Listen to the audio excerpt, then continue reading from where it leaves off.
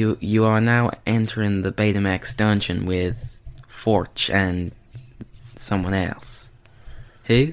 Welcome everybody to this week's edition of Betamax Dungeon with me, Mark Fortune. And me, Jamie Ball. Hello, Mark. Hello, listener. Welcome to the bowels of the Betamax Dungeon. This week, Mark, I would like to celebrate my sister, Emma, who's a long-time listener of the show. Okay. So she says. Hello, Emma. And also her husband, Alan. Who's that? Alan. Why are you pulling that face? Don't do that. Don't do that. No, he's also... Well, I think he's a fan of the show. Yes, anyway, so my sister... Just for the record... I wasn't pulling any kind of face. No, you've got to let me say that. Well, I wasn't. Anyway... So the lady does complain too much. Oh, God, don't mate. ruin up my... It's not. He wasn't pulling a face. All right? Yeah, no, they think I was pulling the face. Well, I wasn't. wasn't. Emma and Alan, thank you for listening. Yeah, shout out. I went to school Thanks with your for... sister, I think, if I remember rightly. You did, yeah. Thanks for listening. Or saying that you listen. I don't think Alan listens. Well, we'll ask He's him. got... I'll write out 5 questions next week. Okay. And I want to get the answers from you. I'll say 5 questions at the end of this podcast. Okay. And you need to come back with the answers next week. What, from your sister? No, not my sister. Oh, well, no, hang on. You give me 5 questions on the podcast, about the podcast, and I go and ask my sister. Well, I could just ask her 5 questions. Why do you need to give me 5 questions? I can be specific. Well, but you... Well, what? I can't do specific. Don't worry about it. Well, forget it. It was just a bit. What's fun, happening Jamie. now? I get it. I know I was in on the fun. We could quiz her about. I do quiz her about the episodes. Do you? I bet you do as well. What you're like. No, I do think. What did you think about that subject? I do think. I do believe my sister. I'm not entirely sure my brother-in-law he's not really a fan of the films that we talk about, to be honest. What does he like? I don't know, actually. I think he's maybe more of a...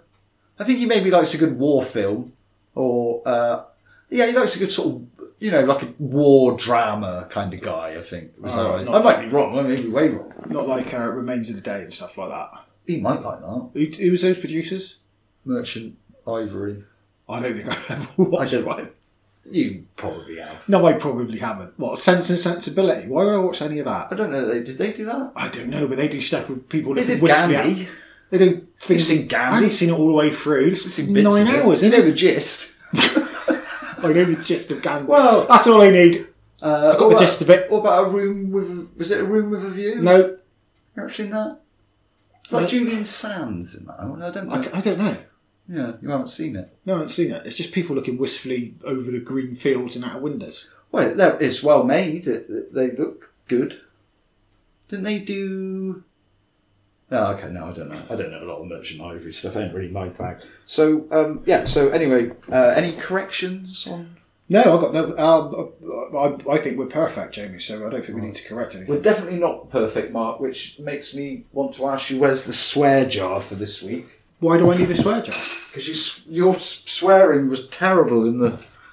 Sorry to bring it up, Mark, but you were pretty sweary in Wrong Turn. Oh. Your swearing took a wrong turn in that episode, is what I'm saying. Ah, right. What have you been watching? I've been watching a lot of werewolf movies, mate. Okay, good. I've also watched something else, and I can't for the life of me remember. Well, that's all right. I nearly wrote it down. Well, I should have written there's it an down. idea.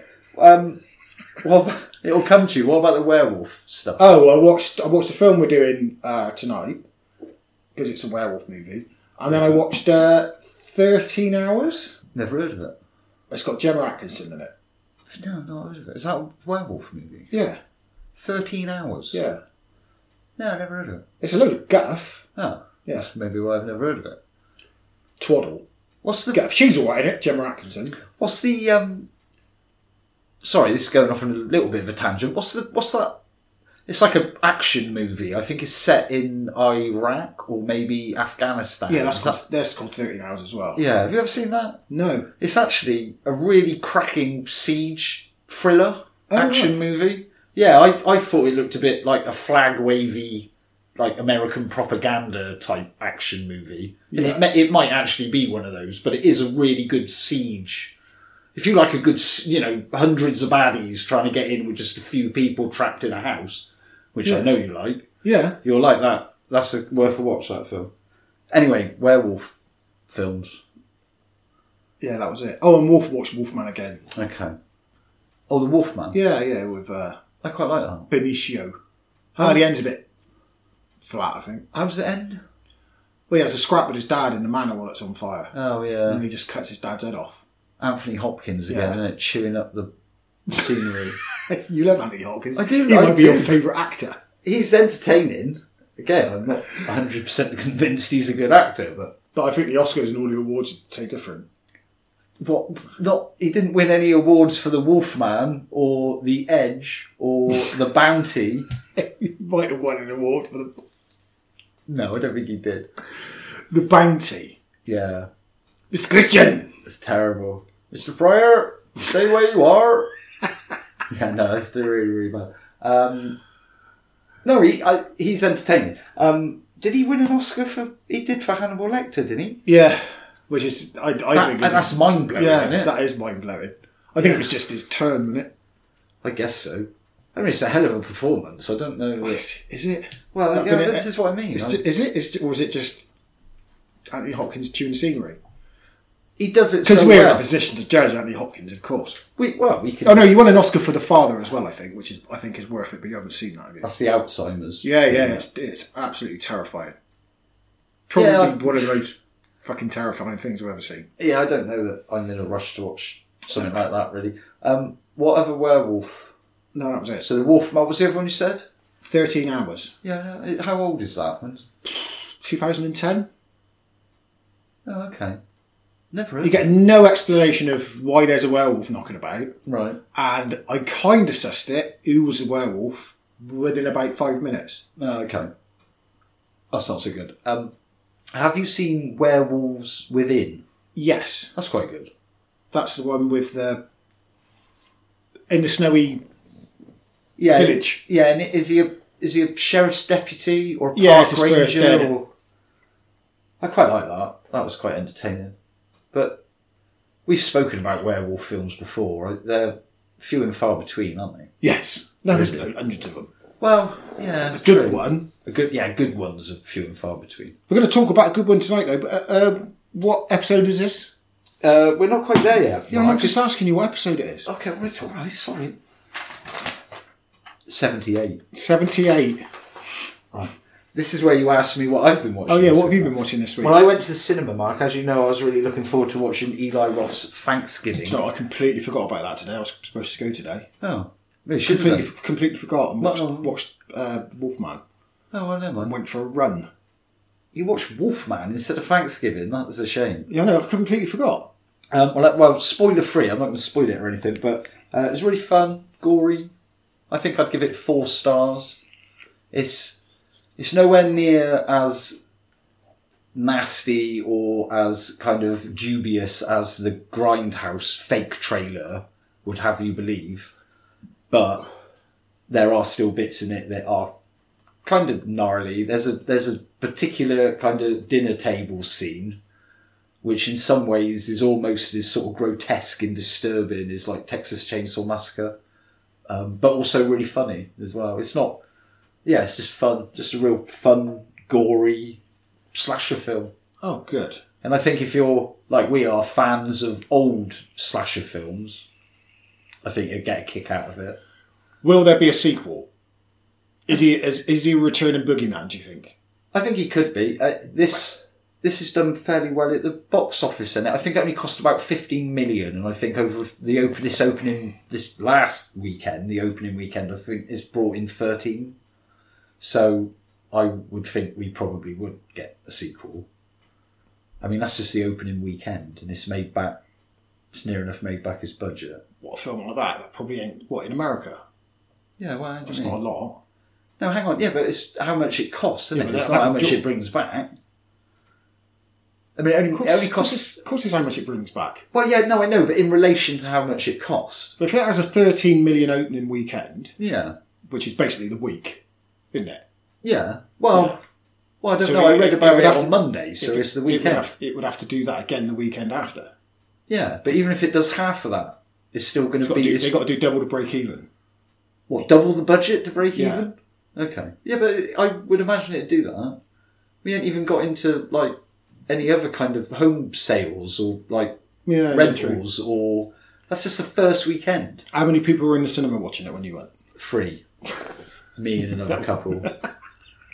That was on a Wednesday afternoon, wasn't it? It was opening Friday. Friday, yeah. The 3:30 showing, so it was literally the first showing I went to as well. And there was just a couple sat at the front. And Did they enjoy it? I think so. They didn't laugh at any of the bits I was laughing at. But then you're a freak. Thanks very much. I think these bits were supposed to be funny. But in the nicest possible way, you are a gore freak. Yeah, well, yeah, but it wasn't just those bits I was laughing at. Some of the lines are quite funny. The killer was kind of cool as well. I thought Pilgrim, what's he called? John Carter or something? John Carver, Carver. who also... It's not his real name though, is it? That's just his mask, isn't it? Yeah, that's the fictional killer's name. He was also so say, according to the film, I would imagine it's true, but he was also the first mayor of Plymouth. Because this was set in Plymouth. Right. Which I believe is where the first Thanksgiving took place, or is kind of said to be. But, you were asking the other week what about origins of Thanksgiving and what it kind of really meant. Yeah. Well, it was the feast that the settlers of the New World, it was the first feast they had after their first harvest. Right. So that's... It was nothing to do with Native Americans. Oh yeah, no, there were about 100 Native Americans that turned up, and they exchanged food and traded, and they had a celebration together. So it was all fine. Yeah. Then it went... Well... it's all fine. Yeah. Have these pox-ridden blankets. Yeah, we all know how... we know how it turned out. But initially, that back then, there wouldn't have been that many settlers. No. So, it would have been better to get on than not. When you've then got millions of settlers with modern technology and guns, their attitudes change. Were they all somewhat. staunchly Christian, the first ones that arrived? I guess they were back then. I would imagine they were. I mean, it was sort of puritanical times, sort of after, wasn't it, or around that time. I don't know. I don't know. I guess so. Anyway, films marks out of 5 for the film. I think I'd go 4. I got a few criticisms, maybe a couple of plot holes. There's a couple of characters that you think are definitely going to die, and they don't. And there are some characters that are almost just sort of forgotten about, and you think like, well, there's a line of dialogue later on to kind of explain. So there's a cutscene somewhere. Yeah, well, yeah, I'm not sure, but it just felt like it could have done with maybe one last rewrite to tie up some of the loose ends with some of the characters. But other than that, it was really, really good. Is it a long film? No, it's what you expect. It's about an hour and 40 minutes. I don't like a slasher that goes on too long. No, it's not. No, it's about right. It's a really well made. I mean, it doesn't necessarily reinvent the wheel, but it sticks to the formula really well. Does it really well, and the gore's great. It's really good, fun gore. Well, that's what we want, isn't it? Yeah, that's what I want. Anything else you've seen? I know you've seen a trailer or two that you... Oh, I'll tell you what else I did see. Yeah. I saw the first 3 episodes of Monarch Legacy of Monsters. Oh, okay, yeah, what, the Godzilla? Yeah. Alright. Yeah. What's it on? Apple. Oh, okay. I didn't get that. I'm not much. It's alright. And there a new Japanese Godzilla film? Yes, I will go to the cinema and watch it. It's not going to be on at the cinema, is It will be on at the cinema. We had this discussion last week. It's not going to be on at our cinema? Probably Bristol or Swindon. Okay. You sure? Yes. When's that out? 15th of December. Right. We've done this conversation last just find week. it hard to believe. Is it going to be subtitled? Yeah. Okay. I can't ever think of any Japanese Godzilla film ever being on at the cinema. It hasn't. Right, okay. So this will be the first one. So with this one... Yeah, but you've got to remember, Godzilla's in the zeitgeist now.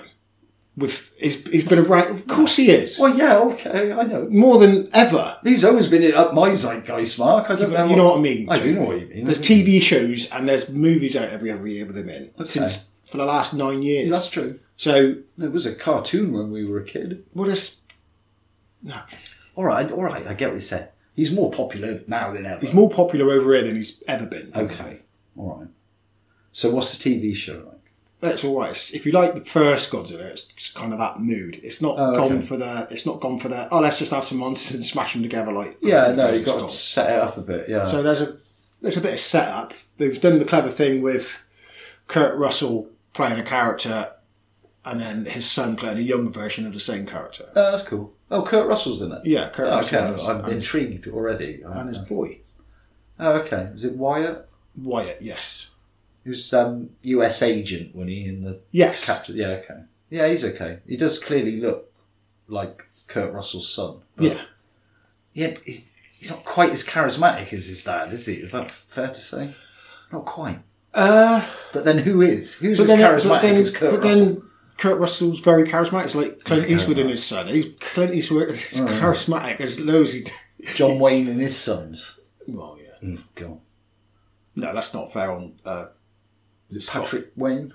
Patrick Wayne, is it? And the other one? Yeah, he had a few. Wasn't one of them Hercules? Not Hercules, Sinbad or something. Yeah, that was Patrick, I think.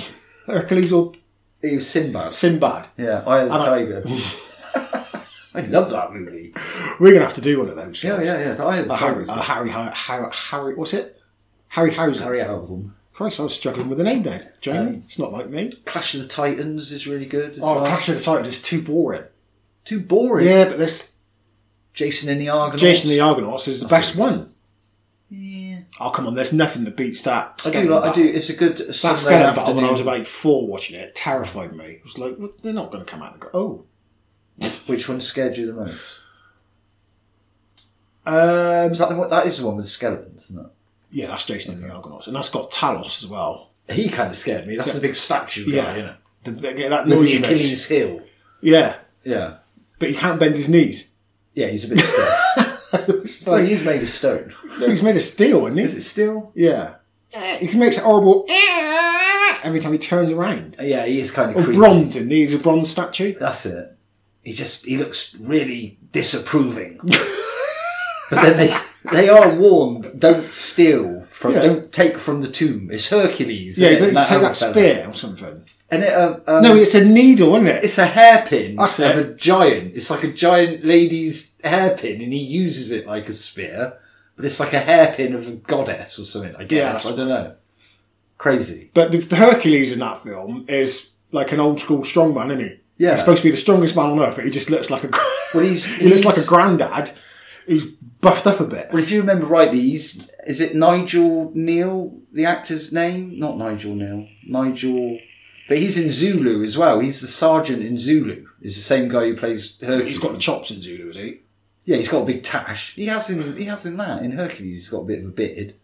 And I think he's also Nayland Smith in the Fu Manchu movies.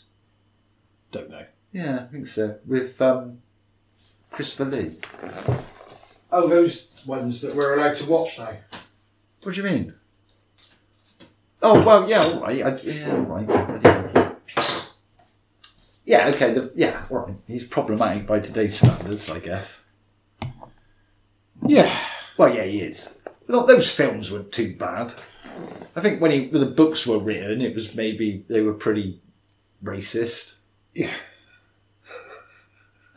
We've done that. We've done this. I know, but you know, I don't mean I'm never going to mention Fu Manchu again. No. I mean, it happened, Mark. And God damn it, he was a good villain. Yeah. Sorry. You know, I was rooting for him. I didn't feel like I was being racist. You're rooting for the villain. Yeah, of course you were. He was cool. Fu Manchu.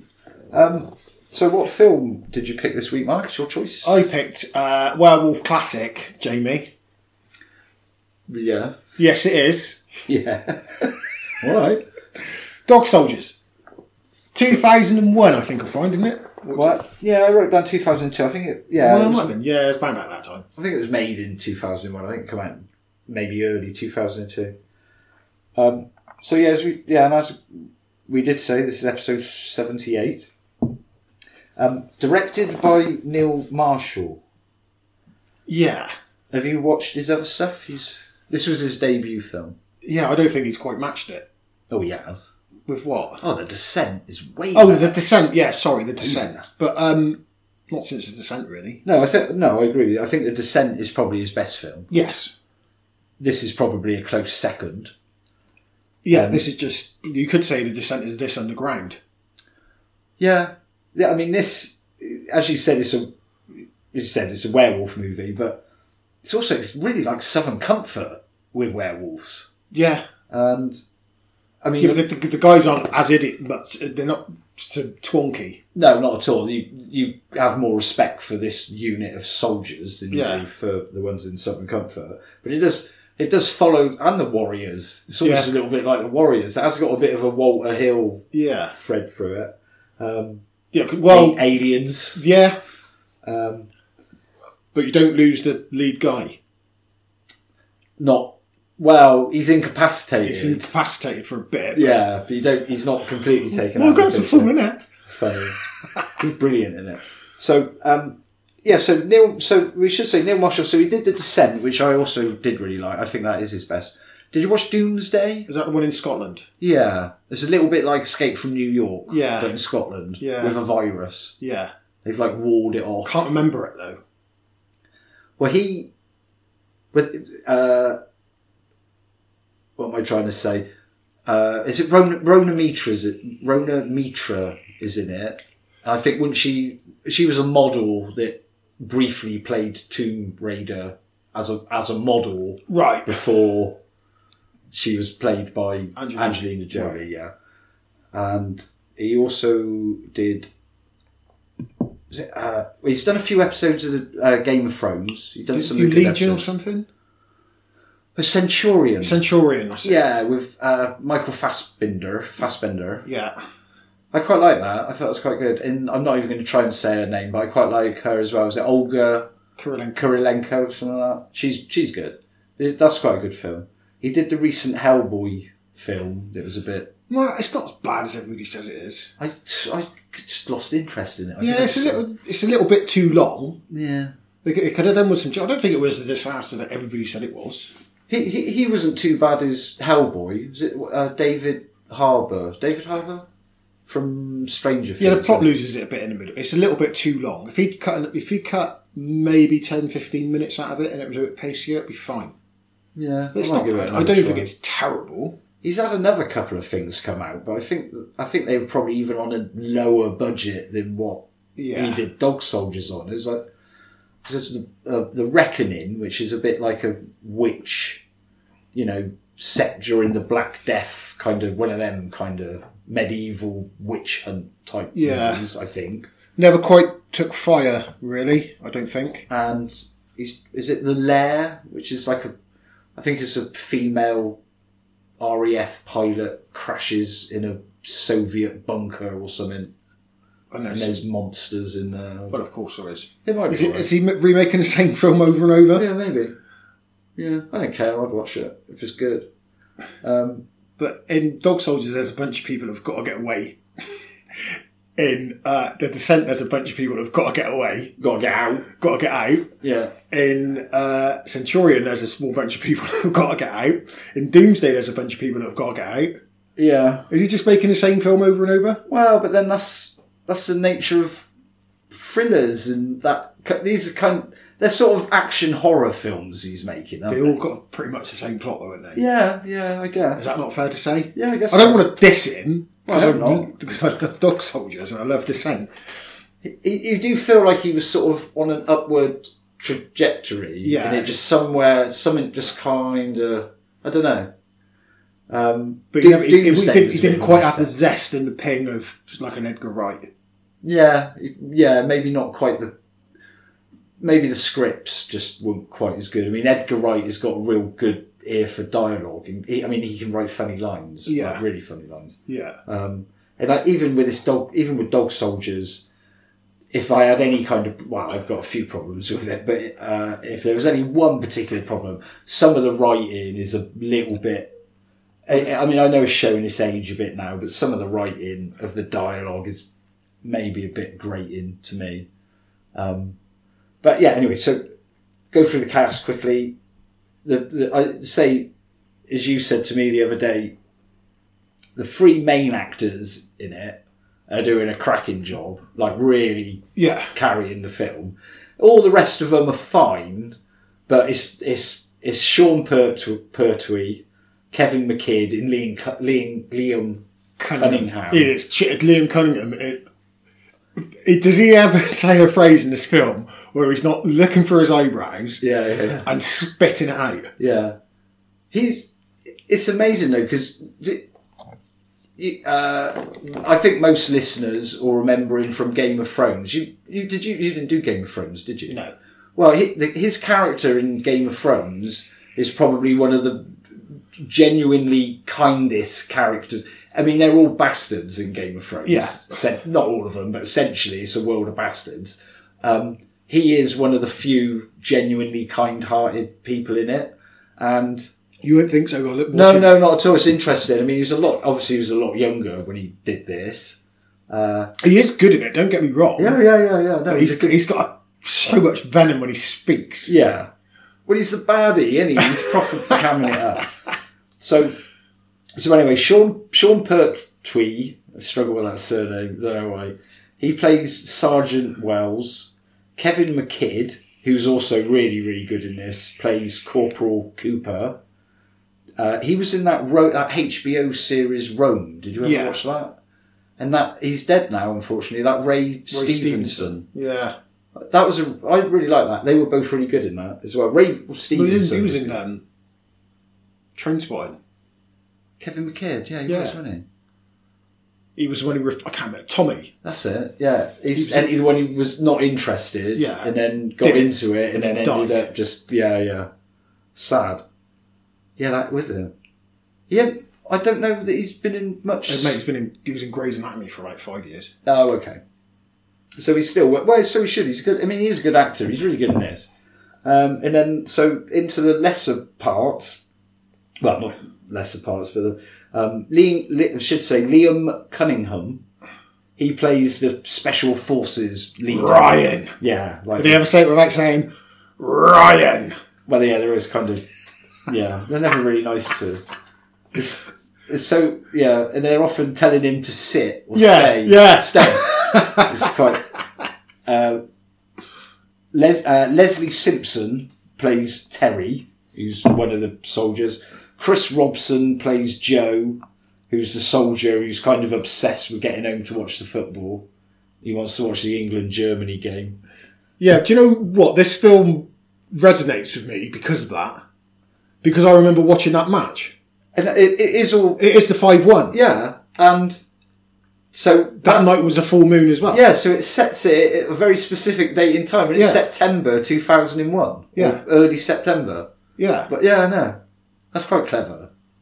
But I guess he just wrote it when that happened, I guess. Did we want 1-0 down in that match? Or maybe he had the script and that happened and he was like, well, I've got to put that in. Yeah. So Chris Robson is Joe. He's the football obsessive. Darren Moffat plays Spoon, who's like the little Ardnett guy, I guess. Emma Cleesby is Megan. Thomas Lockyer plays Bruce. And right at the start, you get the cold opening at the start. Yeah. The guy is played by Craig Conway, and he is also in Doomsday. He plays the leader of the, there's like the horrible cannibal gang of psychos. Yeah. They all look like punks. He's like the leader with the mohawk and the bulging eyes. Right. And I met him, me and my girlfriend at the time, we met him at Fright Fest in 2016. Did you clam up? No. He is tiny. Oh, fucking hell.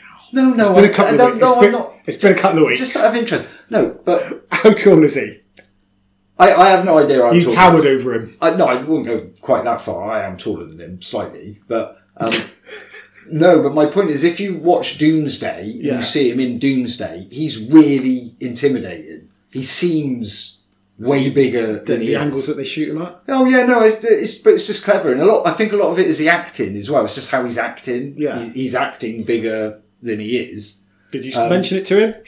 You're very small. I think I even might have... Oh! No, I think I said, wow, you look a lot bigger on the big screen. Oh. And I think he said, yeah, it's like 20 foot tall. Yeah, no, he didn't. He was too busy chatting up my girlfriend. He wasn't chatting up your girlfriend. Were you there? Was he chatting up your girlfriend, or were Yeah. you just being paranoid? Well, let's put it like this. He was super friendly and chatty Yeah. when he was just chatting to her. Yeah. And then when I turned up with like 2 beers in my hand, he suddenly was a little bit more, oh, hello. Did you have a beer for him? No. Well then. I'd gone to get one for my girlfriend. Me and her. Was he at a signing desk? No, he was at the front. I think we were at the front of the building, just hanging around having a fag and that, having a drink. Maybe he was trying to chat up your girlfriend. Yeah, I think he was. I think she really liked the film. So I think she recognised, because he was there promoting Broken at the time. It was real low budget. I don't think it was. It was an okay film. And my girlfriend really liked it. And so I think she saw him come out and just said, oh, I just saw you in, yeah. And he was like, hey baby, yeah. Was like, he hey baby? Well, I don't know. He may have been saying that until I got there. And then he was a little bit like, oh yeah, okay, yeah, well. Well, he might have thought, oh shit, she's got a boyfriend. Yeah. Doesn't mean to say he's chatting her up. He might have just been like, well, I better. If you're an actor, you should not be able to sleep with anyone that's seen you in any of your films. Why? Because you might just be using your fame to bed people. So if you're a famous actor, right. In my mind, to be conscience clear, you can only sleep with people that have never seen you in a film. What are you talking about? Well, because what? Because you've got an unfair advantage, haven't you? They've What seen do you you in a mean? film. That This is fame. all in your head, mate. No, because they're like maybe someone is like, oh, I really want to sleep with that person because he's famous. I love him in this film. He's famous. That just seems like an unfair. Well, like, what about pop stars? I know. It's bad. Shouldn't do that. What do you mean it's bad? It's not bad. Well, Mate, it can be.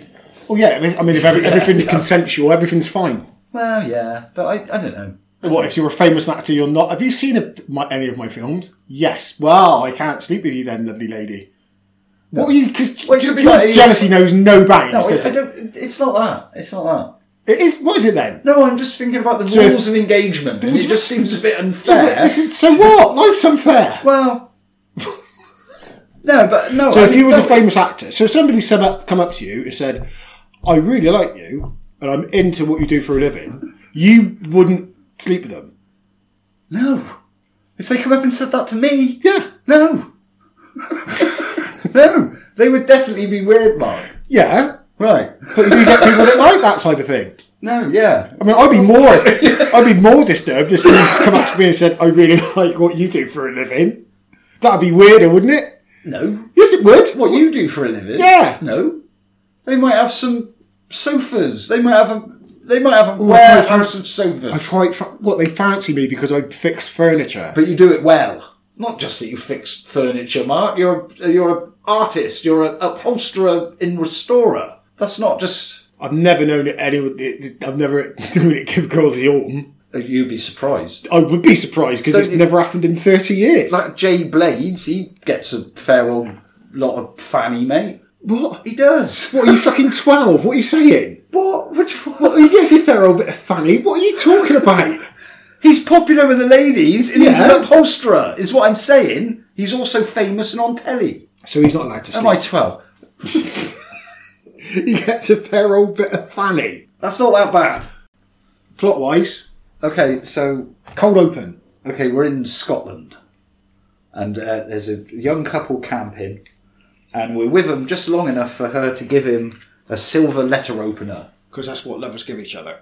Yeah, when they're camping, that's your traditional camping gift. Is it? No. And he's a writer. So, oh, you're a writer, you're going to need one of these.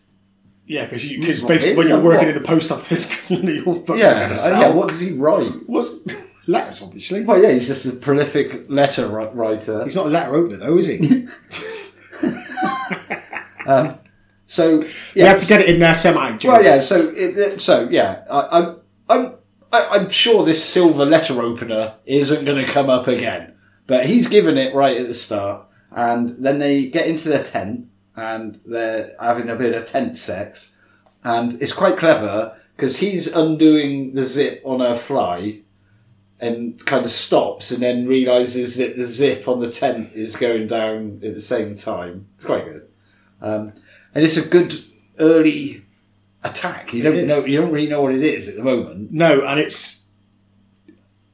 I don't know whether it's realistic or not, because I've never been in that situation, but there's not there's not like any wailing and screaming until the last second. They're just like panicked, and she gets dragged out. Oh yeah, and he's just like, what the fuck is going on? He's trying to pull her back in. It's more gurgling and kind of breathless, kind of choking, and yeah. It reminded me a little bit of Razorback, because she does actually get lifted fully off the air, doesn't she? Into the top of the tent. So it's something big, kind of lifting her off the ground. It's kind of good. It was kind of good, and yeah. So he's kind of he's going for it. Yeah, the letter opener is right there by his hand, but he don't. Whatever it is in the tent, as in there's a splash of blood and stuff, and a howl. Is there a howl? I don't know. Okay. Do you ever really get a howl in it? You hear like guttural kind of grunting. I think there is a couple of howls. Yeah, I don't ever really remember a really crystal clear howl. Yeah. Anyway, so I don't know what the fuck I'm on about. So anyway, cut to. So that's a cold opening. Cut to 2 hours earlier, and we're in North Wales now. And we see a soldier who we very quickly work out is on like a training mission. Yeah. And it's Cooper. It's Kevin McKidd. And he's evading capture. Yeah, it's basically a training exercise. There's other soldiers chasing him, and they've got dogs. And he basically gets caught. He gets cornered. And this is when we meet Liam Cunningham, who plays Ryan. He's like the Special Forces leader. Yeah. And he says to Cooper, well, you did very well. You evaded us for 22 hours. But what you didn't do was eliminate our ability to track you. You really should have killed the dog. And he was like, okay, right. And then Ryan is like, okay, here you go, kill the dog.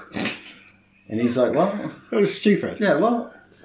That would never happen. No, it is really stupid. And I mean, it's true what he says. He says, because the guy goes through, I don't need anyone on my team who can't kill a dog.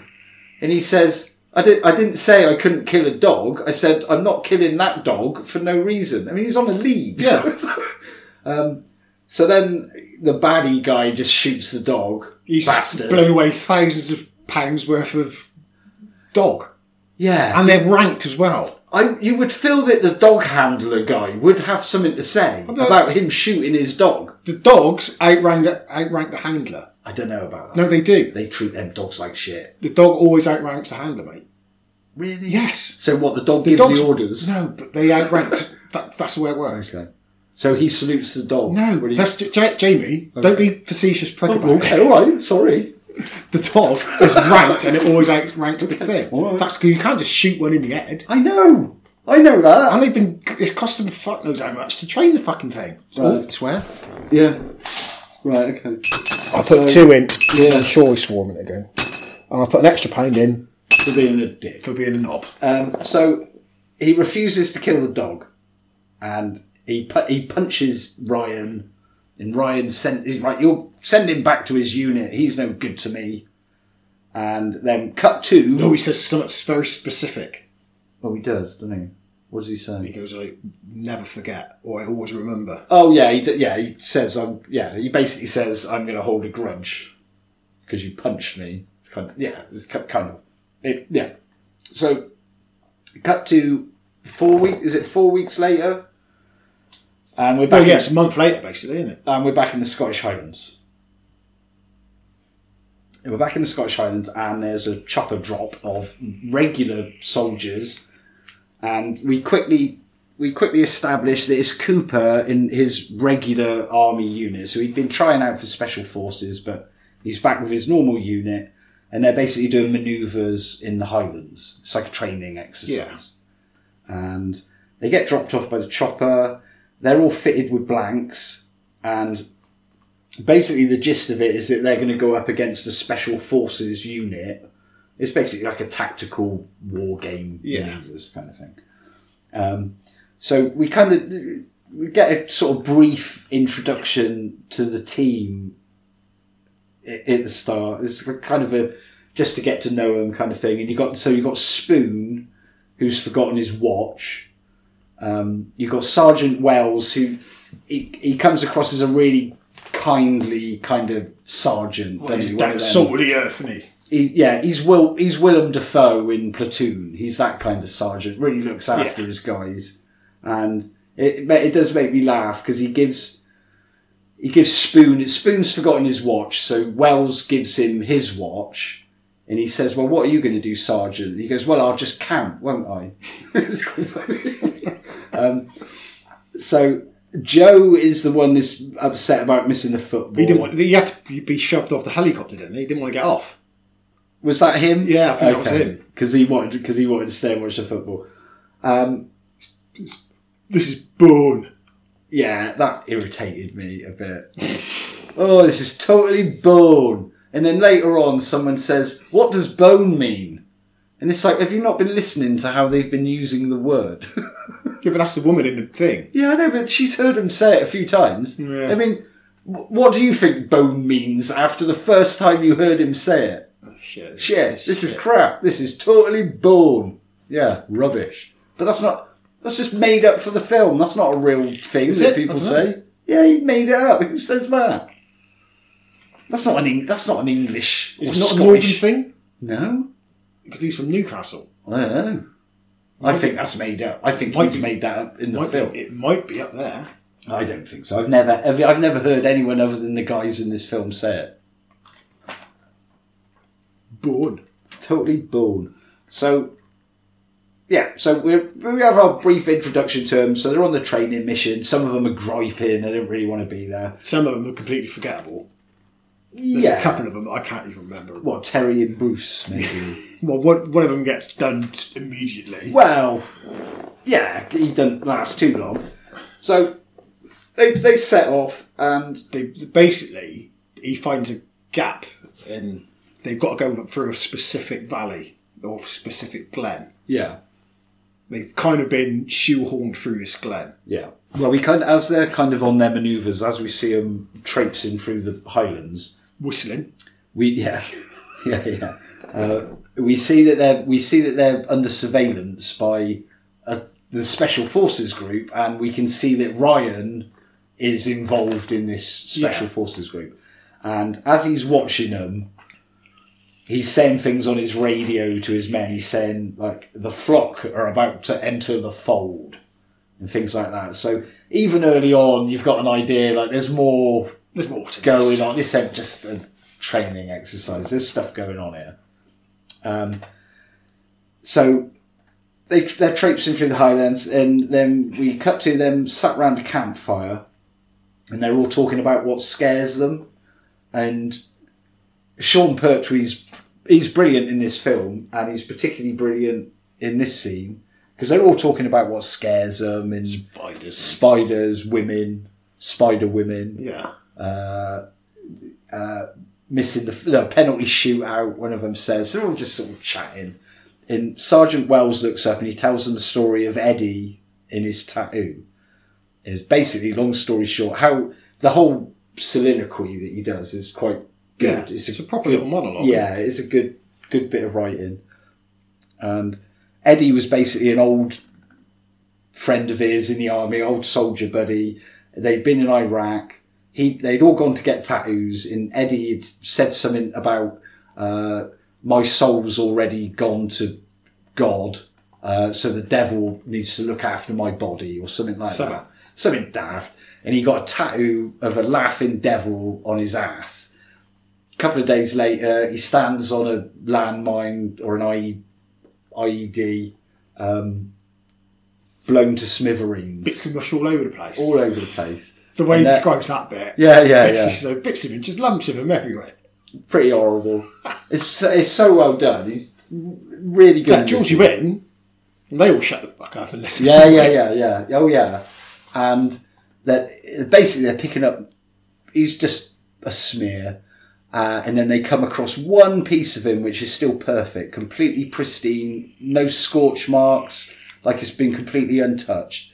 And he says, "There's fucking old Nick chortling his bloody ass off at me." So it's like just the one bit of skin with a devil. And he kind of said, like, he was kind of right that the devil would protect his skin, but just that one particular... Yeah. Should have got a whole body tattoo. Yeah. And then what's really... I love this bit. Yeah. It's a great jump scare. Yeah. Because that kind of changes the mood. His story is kind of dark. Changes the mood. And then literally out of the sky... Yeah. Drops a dead cow into the middle of the campfire, splashes them all with blood, scares the shit out of them. If one of them shoots it with blanks. Yeah, he goes, panic. What are you doing, man? What are you doing, man? It's blanks. That's a good jump scare. And we then see Ryan out in the woods again, and we do see him get attacked, don't we? Because you get like werewolf vision in it, which is just like black and white. Do you know what I mean? Like POV camera work, black and white. So you get the idea that you're seeing from the werewolf point of view, and it just kind of creeps up on him. You kind of think he's been had, but you don't really see him get killed. You just see him get swiped. Next day, the squad wake up and they're kind of they're wondering about this cow. So they head up the cliff. It's basically walked off a cliff and dropped down onto them. And at the top of the cliff, they find like a blood trail. And they're kind of curious as to what is really going on. And so, they follow the blood trail and they find lumps of cow. But, yeah, it's like a pork chop or something they pick up. And they're just, it's not... Butcher's offal. Yeah. To be honest, it just looks like a bit of plastic. Something plastic painted red. But they find more lumps of cow and they see a flare in the distance. So they go and check it out, and it's a special forces camp. Yeah. And it would appear to have been decimated. There's no bodies there. No. But there's blood everywhere. Bits everywhere. Yeah. Bits of mush dotted about the place. Yeah, there's just a lot of blood about the place. You can tell something's gone down. And this is the point where they kind of realise, okay, something's up. So Sergeant Wells kind of says, right, ditch your blanks, find any live ammo, guns. None of it's been fired. Yeah. And they find like stun grenades. Tranquilizers. Because they also kind of say, like, what were they? They say, were they out here on our exercise? Or were they? And they say, well, hang on, it's like they were out on a safari. They got like netting, trank guns. And then another jump scare, boom, turns out Ryan is there, still alive, in a real bad way. Is his chest open? Oh yeah, he's got like 3 scratches up his belly. He's like at his guts, kind of really. Yeah, he's been slashed up. Yeah, and you can tell it's like an animal claw mark he's got on him. And he's not his normal cool control. He's in a really bad way. You think he's on the verge of death. Yeah. I mean, this is all kind of part of it, but he's on the verge of death. He's all sweaty. And he's like saying, "We've got to get out of here. There's only supposed to be one." And don't know. What? Wow. And it's good and dark. Yeah, we really need to get out of it. You need to get me out of it now. And they're all kind of like, no, we need to, what's going on? And they take too long to get going there. To be Don't you hear a howl now? Is it a howl, or is it just sort of, to me it just sounded like grunting in a... Yeah, it was like, we can say it was animal noises. Why did they start running? Well, they take off then, because, there is stuff chasing after them. I mean, to my ears, it never quite sounded like a howl, but it's definitely animal noises. They can hear something in the distance coming. So that's when they get running, and that's when he kind of says, let's do a formation. We need someone to take up a rear guard. Yeah. Because they take Ryan with them, and he's not in great shape. No. They're trying to sort of limp him along. And We should also say as well, sorry, I wrote it in my notes, so I've got to say it. When they get to that camp with the Special Forces guys, and they know that something is amiss because they're trying to get through on the radio. That's right, their radio's not working. That's it. And the other radio's knackered. Yeah, and they I think it's Terry or Bruce is trying to fix their radio, and when he opens it up, he discovers that there's a tracking device. There's a tracking device in there. So, like they already know that the exercise was rigged in some way. Yeah. Because he mentions the Kobayashi Maru. Yeah, which we might as well say it. For Star Trek fans. It's an unwinnable situation, isn't it? Yeah, it's something where you can't win. It's just how well you lose. It's one of them kind of situations. So they get moving. They take off into the woods. And they say to Bruce, Sergeant Wells says, Bruce, I want you on rear guard. No heroics. Don't be a hero, Bruce. So Bruce goes off. I couldn't quite work this out because his gun doesn't work. Well, he's got a Special Forces gun, hasn't he? Yeah. Maybe he doesn't know how it works. I don't know. But it keeps jamming because there's something coming through the woods at him. Yeah. Don't he shoot it a few times? Or does the gun is it just the gun jamming? It's all a bit hectic. Yeah. I can't remember. It's done well. It's a nice tense scene. Oh, yeah. You see flashes through of what's coming at him, and he just thinks, shit, he just throws it away, doesn't he, and runs through the... I still think you sort of... They still show you a bit too much, too early of the... And they don't look so hot, do they? I reckon they look alright. The heads aren't too bad, but they're massive heads on little puny... lycra-clad dancer bodies, aren't they? Like got stilts off them. And they're not... And I mean, bless them, they're playing it like dancers. I'm a wolf, rather than... do you know what I mean? Like, but they're very stylised, I suppose. Yeah. Just in their movements. You can just tell that they've employed dancers to play the wolves. Whereas... Yeah, well, it gives it a different feel, I think. Yeah. Because normally you just get the bloke running really fast at somebody. True. Or then suddenly going on all fours. But I kind of like that. Like the on four. I mean, when they're running at them through the trees, and it is just guys, but with two big gloves on in a massive wolf head. So, yeah, for the time and for the budget, it's fine. I'm not sure what the budget was, but it couldn't have been a lot. No, it was proper low budget. I didn't look. I'm sure it's on IMDb. Oh, did you get the bit about Simon Pegg? Oh, what, that he was going to be in it? He was going to be it, and Edgar Wright said, don't be in that, be in Shaun of the Dead. I guess as your first comedy horror. I guess he made the right choice. Who was he going to be in this? Don't know. That's the thing. Would he have been Spoon? He might have been quite good as Spoon. He would have been Joe, I think, maybe. I don't know. This is the thing. I've gone over it in my head a couple of times, and I don't know. Maybe Cooper, but he's not big enough. He wouldn't. I don't think he'd have been Cooper.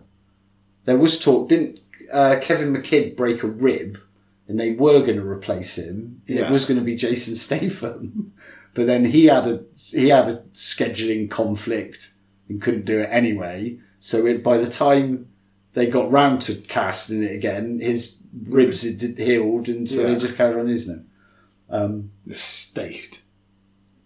Yeah, Kevin McKidd's fine. Yeah, no, I'd prefer Kevin McKidd. I think, definitely. Because if he was in it, it would then become a Jason Statham movie. Well, maybe not at the time. He was huge then. He was doing Ghosts of Mars and that at that time. He was still doing the Transporter movies. Ghosts of Mars is awesome. When was Transporter? 2003? I don't think he was quite at the level he was after the Transporter. I don't know. He'd only been in Snatch, I suppose, about that time. Lock, Stock. Was he in Lock, Stock and Snatch? Was that his breakout movies? Yeah. Really? Yeah. Maybe had smaller roles before then, I guess, but he's one of those guys. He's one of those people that you just think has always been around making Transporter movies, or the Mechanic. Do you know? I was having this thought the other day, and some of these actors that feels like they've been around for ages haven't been around that long. Or maybe it's because we're getting old. How long's Benedict Cumberbatch been about? Well, at least 15 years, I would think. Fassbender? 15? What was his big break? Hunger, was it? Yeah, he's been in stuff before that, though, hasn't he? He was in 300. Oh, yeah. I don't really remember him in that. What was Cumberbatch's big... This is the thing, you forget what they... Forget whether... Was his Sherlock Holmes? Was that his big breakout? Well, he must have been in something before. You would have thought so. I can't think what. But then... I don't know. Yeah. But then we could just look on the IMDb and instantly we'd be like, oh, of course, that's... Yeah, oh, yeah, that's what he was in. So... I know what you mean, though. It feels like they've been around for... Because we're old and it's 20 years is a long time. I mean, this film's 22 years old. But, yeah, I mean... Transporter's 20 years old. I mean, Jason Statham's got to be in his, mid-50s? Early 50s, I think. He's a little bit older than me, I think. Yeah. I mean, I guess that kind of makes sense. Yeah, crazy. Time, man. But no, Kevin McKidd would have been fine. Yeah. So, well, he was fine. It was great. Yeah, he's really, really good in it. So Bruce is... is it Bruce? Yeah, Bruce is on the rear guard, actually. He gets stabbed by one of the wolves. No, he doesn't. Yeah, he does. He runs into a tree. Oh, yeah, but then the wolf. And that... What? I don't get... How would that... I don't know. How fast have you got to be running to run through a tree? Well, a tree run through you, sorry. Well, there's a snapped off branch, isn't it? Yeah. But it's not at a point. It's still it's still quite a thick branch sticking off a tree that he runs on. Yeah, that wouldn't happen. I just don't think it would happen. But anyway, so he impales himself. That wouldn't happen. No, it wouldn't. Nothing about the wolf chasing. Yeah, no. Yeah, I can suspend disbelief for that, but a man running onto a tree and I've never run into a tree. I mean, he's running for his life, mate, so he must be pelting it. I just don't think that... Through his fatigue and that, no. It just wouldn't penetrate. It wouldn't do that. It wouldn't do that. He might break his ribs up and everything, but it wouldn't go through him like that.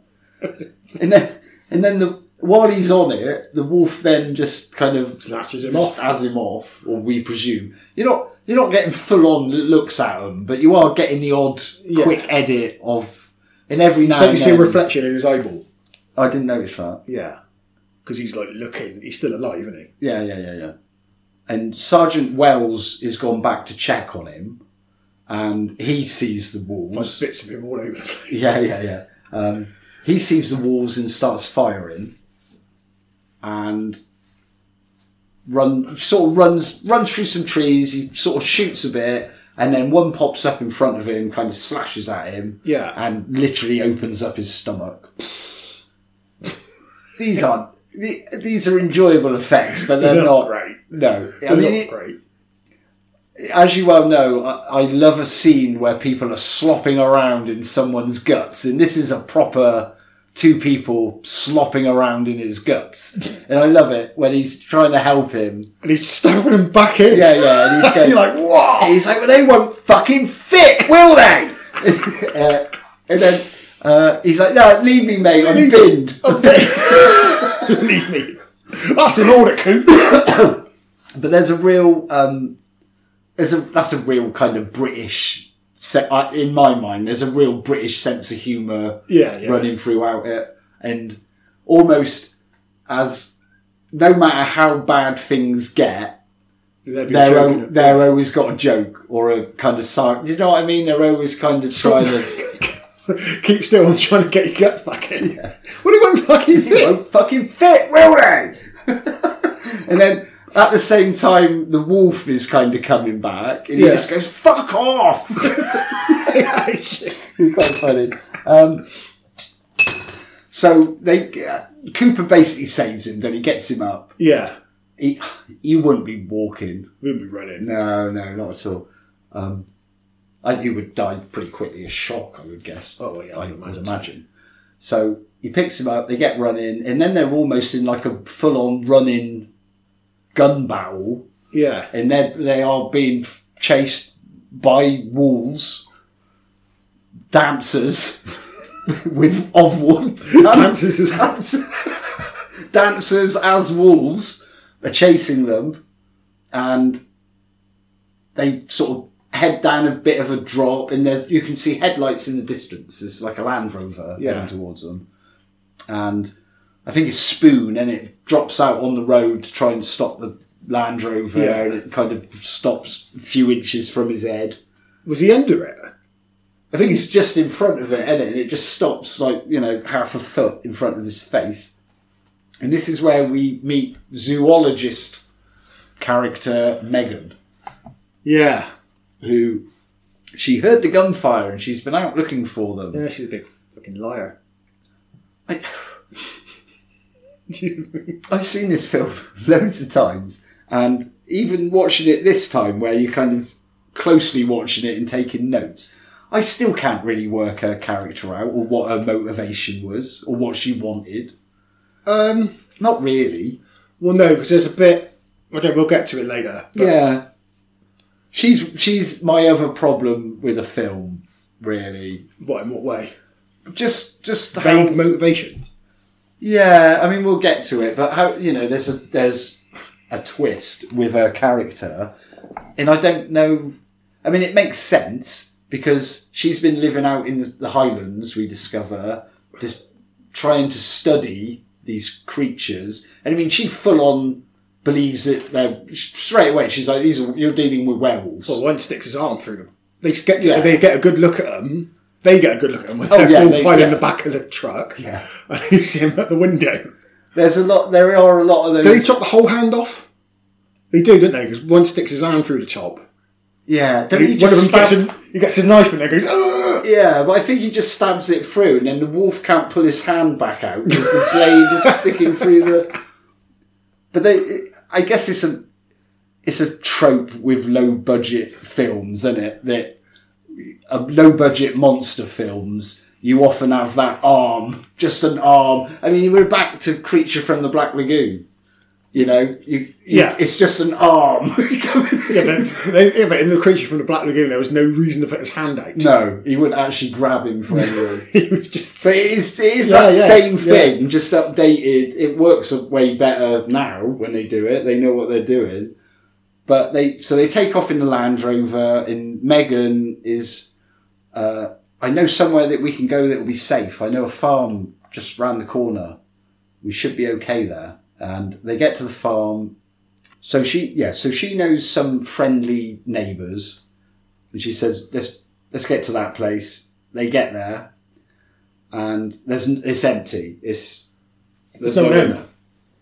But it's very obvious that someone has recently. Well, there's food cooking on the side, isn't there? Yeah, there's a pot of food on the hob. There's a dog there, Sam the dog. Yeah. That Cooper kind of makes friends with fairly quickly. And the table's laid. The table's all set for food. The fire's roaring away. So they get in and they kind of sit round. They have a quick conversation, and Cooper is kind of like saying, "Okay, miss, where's the nearest phone?" And she says, "Well, nearest phone to here is 40, 50 miles." Then he says, "Where's the nearest population centre?" And she says Fort William is 4 hours away. Yeah. And they're like, "Okay, maybe we should go to Fort William." And she's kind of like, "Yeah, okay, that would make sense." Well, is there nowhere in Scotland that's 4 hours from anywhere? Oh, I could believe that. I mean, if you were right up in the Scotlands with those in the proper Highlands, where it's all windy roads and like single track windy roads. Yeah, maybe. Yeah. Oh, in a ratty old Land Rover, yeah. Depending on where in particular they are in relation to it. But yeah, I could believe that. Give or take 4 hours drive. I guess they're right out in the middle of nowhere, aren't they? I mean, that's the idea. Yeah. So so very quickly it's established, like, right, there's no point in us staying here. There's no phone. We're not going to get any help here. We need to go. So him and Spoon go back outside to get to the Land Rover. And this is where we see that it's been wrecked. Basically, the bonnet has been taken off. And they didn't hear that. Apparently not. No, and it would have happened really quick. I mean, they were only in there for about 5 minutes. They were only in there about 5 minutes. Yeah. But they start eating the food as well, don't they? Yeah. Or is that later? No, they start eating the food. He goes, well, you get an opportunity to eat, you've got to eat. Yeah. And it's also funny as well when they go, what is it? And he goes, I don't know, I think it's pork. Yeah, when you see what's downstairs later. Yeah, like, they're not eating pork. Yeah. Nice, this is delicious. What is it? I think it's pork. Save me some. So, that leads to more questions about the nature of the werewolves as well, doesn't it? Well, you didn't question it straight away, I would have thought. Well, but then, yeah, my idea of a werewolf is that just they're normal people. Once a month, they turn into a werewolf. They go out and eat people. Yeah. But then these people were, when they weren't wolves, they were eating people. When they were humans, they were having like human casseroles and stuff. Yeah, but they'd embraced it, I think. They embraced it. I think they fully embraced it. I think they fully embraced it. Yeah. They weren't whinging about it. Like most werewolf films you see, where they're going, I'm the werewolf. They fully embraced it. That's why they were in the middle of nowhere. That's also how this werewolf film is a lot different to a lot of other werewolf films. Because a lot of werewolf films are about that internal struggle between the morals of the human and the animalistic urges of the wolf. Yeah. So it's that, which can be fun in some films, but that generally a werewolf movie will always concentrate on the guy who is the werewolf. Yeah. Whereas this don't give a shit about that. I mean, the werewolves are just a cool enemy. It's a siege thriller. Yeah, it's just a good enemy to chuck at soldiers. It's just, So they're in there eating the food. They go out to get the Land Rover. They discover it's been trashed. And they also notice that the wolves are kind of lurking in the shadows. Yeah. Stop looking at it. Yeah. I'd be staring at it. I'm like, what is that? Don't look it in the eyes. And he sort of lights a flare. That's quite cool, that bit. And then he just says, run for it. And then he just starts peppering them with like bullets. They hit the werewolves a lot with their guns in this film, but it never... Don't do anything. It ain't going to kill them, is it? I guess it hurts. It hurts. I think it must hurt them because they howl a little, they whimper a little bit. It slows them down and it'll often make them fall off the building. If they're coming in through a window, they'll often fall out, but they're not going to beat them. No. They're not going to beat them like that. So they get back in the house, and this is where one of them does, again, you have that arm round the door. There's a bit of a skirmish. They're trying to shut the front door. And the dog, Sam the dog, goes to... I always thought... No, when I first watched it on the grainy DVD, I thought he was trying to pull his guts out. I always thought it was his guts. But that's so much funnier. But I think that's what he intended originally, but they changed it for some reason. I think they felt that might have been a bit much. And it is the bandages. Yeah, but you still think it's having... Well, they're all red and pink, aren't they? Yeah, it may as well be having his guts out. What I do like about this film is there's shots of them banging stuff like nails in the door. Yeah. And then an arm will come through and he just hits it with the hammer. Yeah. And there's always other stuff going on. Like they're trying to get that door shut, and then the dog's having chaos in there. And you've got one of them stood there going, "Oh Christ!" Yeah, it's kind of good scenes of chaos, isn't it? Where they're sort of, this is going on at the same time, this is going on, and while this is going on, this is going on as well at the same time. So they're trying to deal with the wolf at the door, literally the wolf at the door. The dog in the house is trying to chew on Sean Pertwee's guts. Ryan, who, since he gets to the house, just starts acting even more weirder. Yeah. As we will see through the film, he's suddenly better, and he's just sort of sat quiet. He ain't trying to help or anything, is he? No. He's just sort of sat quietly. He starts moaning about the dog, and you think he's going to shoot the dog again. Well, he's going to shoot the dog, isn't he? Right, he's got, yeah. And then he's got a thing about shooting dogs, this guy. He gets his gun out. Yeah. And then he's about to shoot it, and then Terry pukes down the back of his neck. The back of his neck.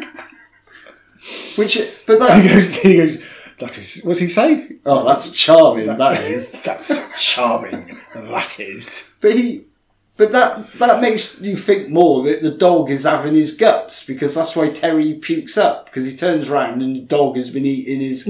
But yeah. I think Terry's just a bit overwhelmed, isn't he? Oh, there's a lot going on. Yeah, he has been. I think he's like, oh shit, what is that? He's been through a lot. They all have, to be honest. Well, this is all about the space of about 20 minutes. Yeah.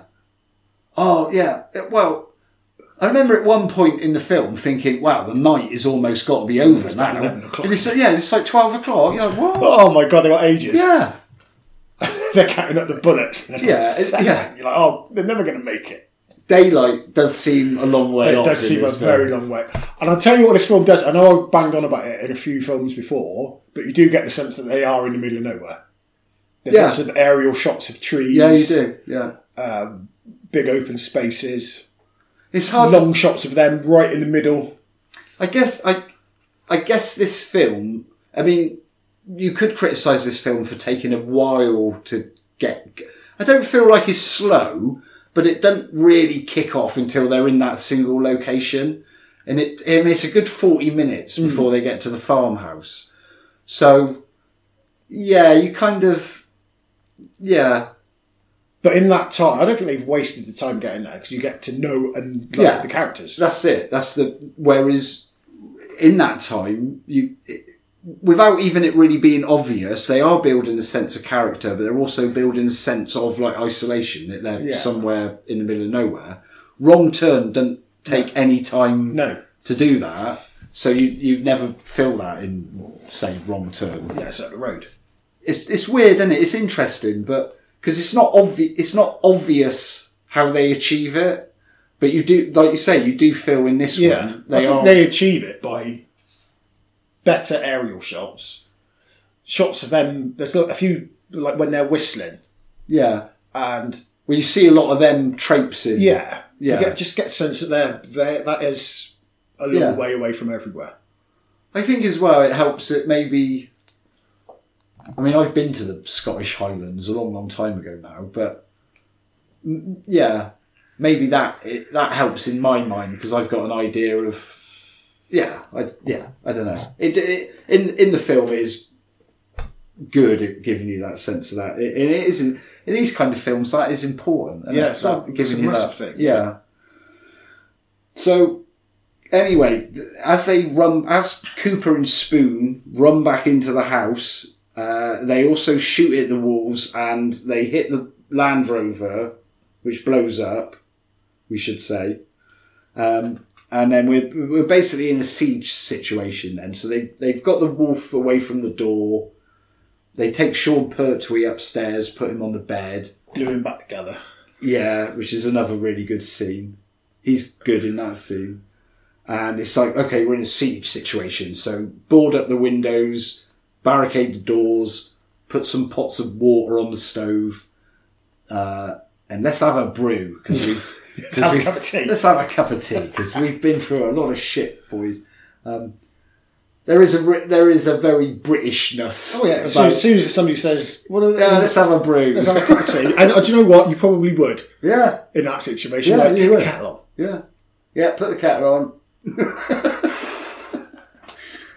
So. Megan, we notice, seems to know more than she's really letting on. And she kind of says, like, oh, I'm a zoologist, I was up here studying. I mean, she does say there are werewolves up here, I've been studying them. And she kind of says there's a photo of the family, isn't there, on the mantelpiece. It's like a family of 7, it looks like. But she does see, there is a photo of the family that live there, and you kind of, I guess early on the idea is that maybe the werewolves have gone in and killed them. Well, why didn't they do that years ago then? Well, this is. I think really very early on you kind of think like, well, the people living in the house are the werewolves. Yeah. And you very early on think, how come she ain't a werewolf? How come she isn't a werewolf all dead? Yeah, but she doesn't say she's part of the family though. No, but then she says she's friends with them, and they're kind of like, where was she staying? Well, she lived over in the next glen. Oh, that was bullshit, wasn't it? Yeah. Yeah, okay. So she had been living there. Okay. So Sean Pertwee's upstairs, and this is where they're trying to glue his guts back together. And Cooper kind of says super glue was made in the Vietnam War to glue up GIs. Yeah, nasty wounds specifically for this, gluing people's guts back together. We're going to slop his guts back in, glue it all up. And Megan helps out. And Sean Pertwee's brilliant in this scene. He goes through the whole. I mean, he's drinking heavily to try and anaesthetise himself. And he's like, "Oh, I love you, Cooper. Oh, Cooper, you're my best friend. I fucking love you, man." And then there's one bit where he just looks down at his guts and he just goes, "Sausages!" It's quite funny. And then it's starting to hurt and like he ain't quite drunk enough. So then he starts being abusive to Cooper to try and get him to punch him out, which he eventually does. No, he hits him twice, didn't he? He hits him and you think he's knocked out. Yeah, you pussy. come on. Do it again. Punches him out and they go back downstairs and this is when she's kind of telling them what she knows or what she's prepared to tell him at this point. And Ryan, they're getting a bit suspicious of. He hasn't said anything yet. Well, he doesn't really want to talk. He's just being horrible. Well, they're kind of saying, "What were you doing here?" Because his unit didn't have any insignia on or anything like that. It was completely covert what they were up to, and they've kind of worked out that they wouldn't if they were anything to do with the exercise that they were on, then the exercise they were on wasn't quite what they thought it was. Yeah, there's clearly something more going on, and he doesn't want to tell him. He's like, "I can't tell you what's going on." And they're also getting a little bit. Have to kill you. Well, they're also understandably getting a little bit suspicious that he seems to be healing so well. And they're like, "Let's have a look at your tummy." And he's like, "No." And they're like, "Show us your wounds." And he, "No." And I think is this the point? Is this where they kind of? I think they force him to look, and then they end up tying him up, don't they? Is that what happens? Was that after the next attack? You might be right, because the power goes out, and that's when the wolves... I mean, you're right, this is the first attack. So the wolves come at the windows and the doors, and there's a lot of gunfire. I have to say, I don't want to be overly critical. It is his first movie, and it was low budget. Some of the action scenes aren't quite... They're a bit choppy. Yeah, he definitely gets better at doing action scenes as he goes on. There's one in particular where with Joe in the shotgun, and he's shooting out a window, but he's not really. You're not getting any sense that he's shooting at anything. I just thought he was panicking, just shooting out the window. Yeah, I mean that works. Yeah, that makes sense. So he's with a shotgun. He's sort of blasting out the window, and then he ends up backing over to a boarded up window, which is going to have a wolf hand come through at any moment. And Spoon and Cooper are defending the two, basically the front door and the back door at the same time. And it's pretty frantic. Oh yeah, no. It's good action in that sense that it is frenetic. You kind of think, it's good action in that sense, but it's just a bit choppy and just some of it maybe ain't quite as choreographed as well as it could be. And some of the camera work, sometimes you feel like the camera's in the wrong place, maybe, or but it's got maybe a different angle, kind of shaky, kind of a documentary look about some of the action scenes. I think. Yeah, I know what you mean. Where they're all moving around, the camera's a bit static. Yeah, as I remember. Yeah. It's only a mic. It's shots of them running past, like from the front door to the back door. Yeah. Then Spoon almost gets squashed by all these gas canisters. Yeah, well, where are they getting them from? Well, that's a bit of foreshadowing as well. Yeah, why the werewolves? Why the family in the house would have? No spoilers yet. Oh, come on! Bloody, it's obvious. It's obvious. And it's 22 years old. It's obvious as soon as they get there.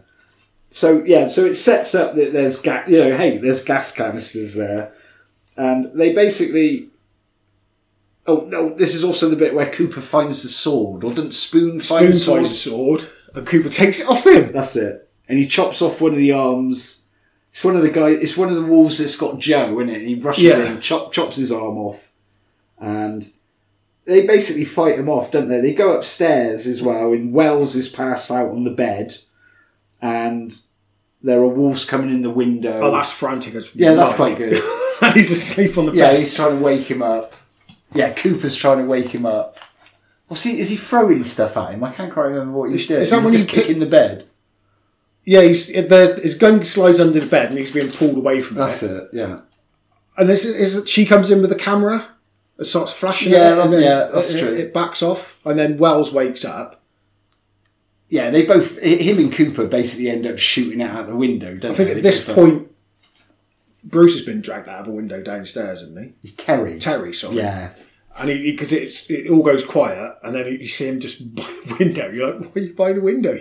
Well, he goes and stands by the window and kind of looks at the camera and goes, werewolves, more like pussies, which, again, not a great dialogue. And then he gets pulled through the window by gloved wolf glove hands, pulled through the window, and, again, they all start barricading up the windows and the doors again.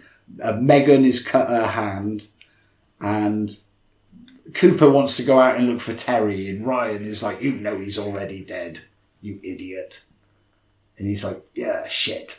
So they start barricading it up again, and they're low on ammo, and this is kind of where we find out that Megan has met Ryan before. Yeah. And his unit had already been there to kind of investigate the werewolves. Yeah, this again, her motivations. Yeah, that didn't really, them knowing one another didn't really go anywhere as such, did it? I don't know. Well, she was the one giving him the info, apparently. Yeah. But she didn't give him the right info. I don't know. So why didn't she give him the right info? I don't know. I don't know what her motivation was. And I mean, towards the end, there's even a bit where she's kind of like saying, I thought you were my chance to get out of here, but now I realise that ain't going to happen. So, and you think like, what? And I also, I mean, all right. Why didn't she just leave? I don't know. So we should say, big spoiler, she turns out to be a werewolf. Sorry, she turns out to be a werewolf as well. But but you also wonder, why wasn't she a wolf already? Why was she? Because they can control it to a point. But the film makes the analogy, or Cooper kind of makes the joke, or it's a joke as he says it, but he kind of says like, what if it's like wanting to have a shit? You know, and if you want a shit, you don't just drop your trousers and take a shit right where you are. You hold it off as long as you can. You decide when you do it. So that's kind of a decent analogy. Yeah. So yeah, and I mean, yeah, I guess she didn't need to take a shit. She didn't take a shit. I don't know. It doesn't. It's a plot hole, but there's enough going on that I kind of ignore it. Oh yeah, it doesn't derail the whole film, but it just. It's like, I'm never really clear about. No, because like if she was the one giving Ryan the information, why did she tell him there was only one? Yeah, because he was going. There's only supposed to be one, and if she wanted to get away, why did she just drive away? Yeah, has the whole pack got to be? I don't know. Maybe the whole pack's got to be dead. I don't know. Yeah, I don't know. It's not. It isn't. Yeah, it doesn't delve too much into the lore about what they are.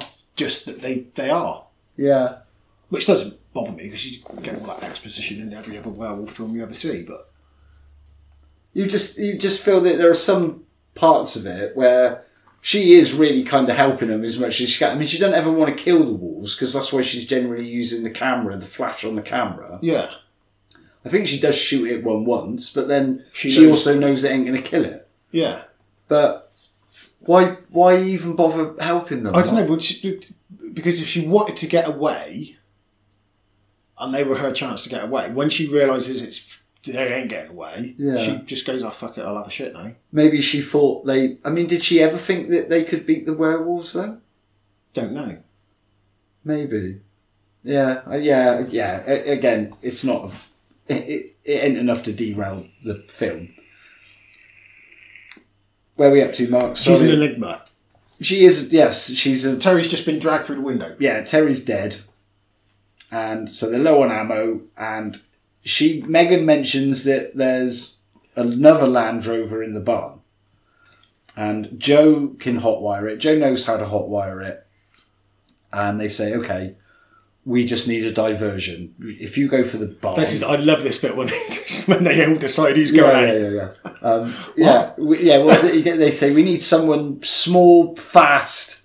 and loud. And loud. And they all look at Spoon, and he hadn't really been paying attention. And he's just, what? What'd you say? That is quite funny. He is actually one of the better characters. No, he's great. He's got a great death, hasn't he? Oh, we'll get to that. That's a great death. So they got a plan. So basically, Joe is going to go out one window and go for the barn. Spoon is going to go out the other, make a load of noise, set off a flare or a glow stick, and he's going to draw the attention of the wolves. So they do that. It basically goes to plan. Spoon makes it back in through the window with a horse chasing. Frantic shit going on there. Well, there's another arm. Isn't there? There's another arm comes through. Yanks the bed across the room, which Wells is still on. Well, he says, I love it when a posh bird talks dirty. I love it when a posh bird talks dirty. And Joe gets to the Land Rover, hotwires it, and then as the lights come up, this is quite cool, where you see that Terry is still just about alive, and they're eating him alive. Yeah. And the werewolf that's eating him kind of tears his head off and just chucks it at the windscreen. Just noticed it fell in the spare wheel. So that's still there. Yeah, that's quite funny. And Joe starts it up, takes off out the barn, gets to the front of the house, and then he noticed that you see like the breath behind him. Yeah. So you know there's a wolf in there with him. He goes. That's been done a million times, but he goes out with a fight. Oh yeah. They all do, don't they? That's another. I think that's a kind of an accurate British. I don't know. Maybe like a British squaddy kind of thing. Like he goes, you're in the back, aren't you? I mean, they all kind of do. It's all kind of, and I mean, it's that idea that like, okay, if I'm going to die, but I'm going to go out fight. I'm going to go out fighting, kind of thing, you know. Fight to the last drop kind of attitude, which I guess is soldiers, isn't it? I guess So he's got the Land Rover back to the house. Well, he's got it where it needs to be. Yeah, but he's fucked up, and then they all come to the door. They all come out of the farmhouse, and as they open up the door to the Jeep, he's just a load of slop, isn't he? There's a wolf still in there, and he's just like...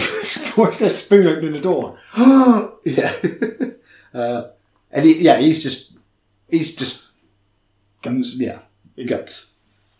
And so there's a wolf there. They're back into the house. Are they hammering the door shut again? I think they do hammer the door shut again. And this is when they really start to interrogate Ryan. And this is when Ryan kind of reveals what the plan was. And he's gone, we ain't get out of here, I might as well tell you. Yeah. And Cooper and his unit, they were bait, essentially. So they were kitted out with blank rounds, sent out into the Highlands to try and attract a werewolf.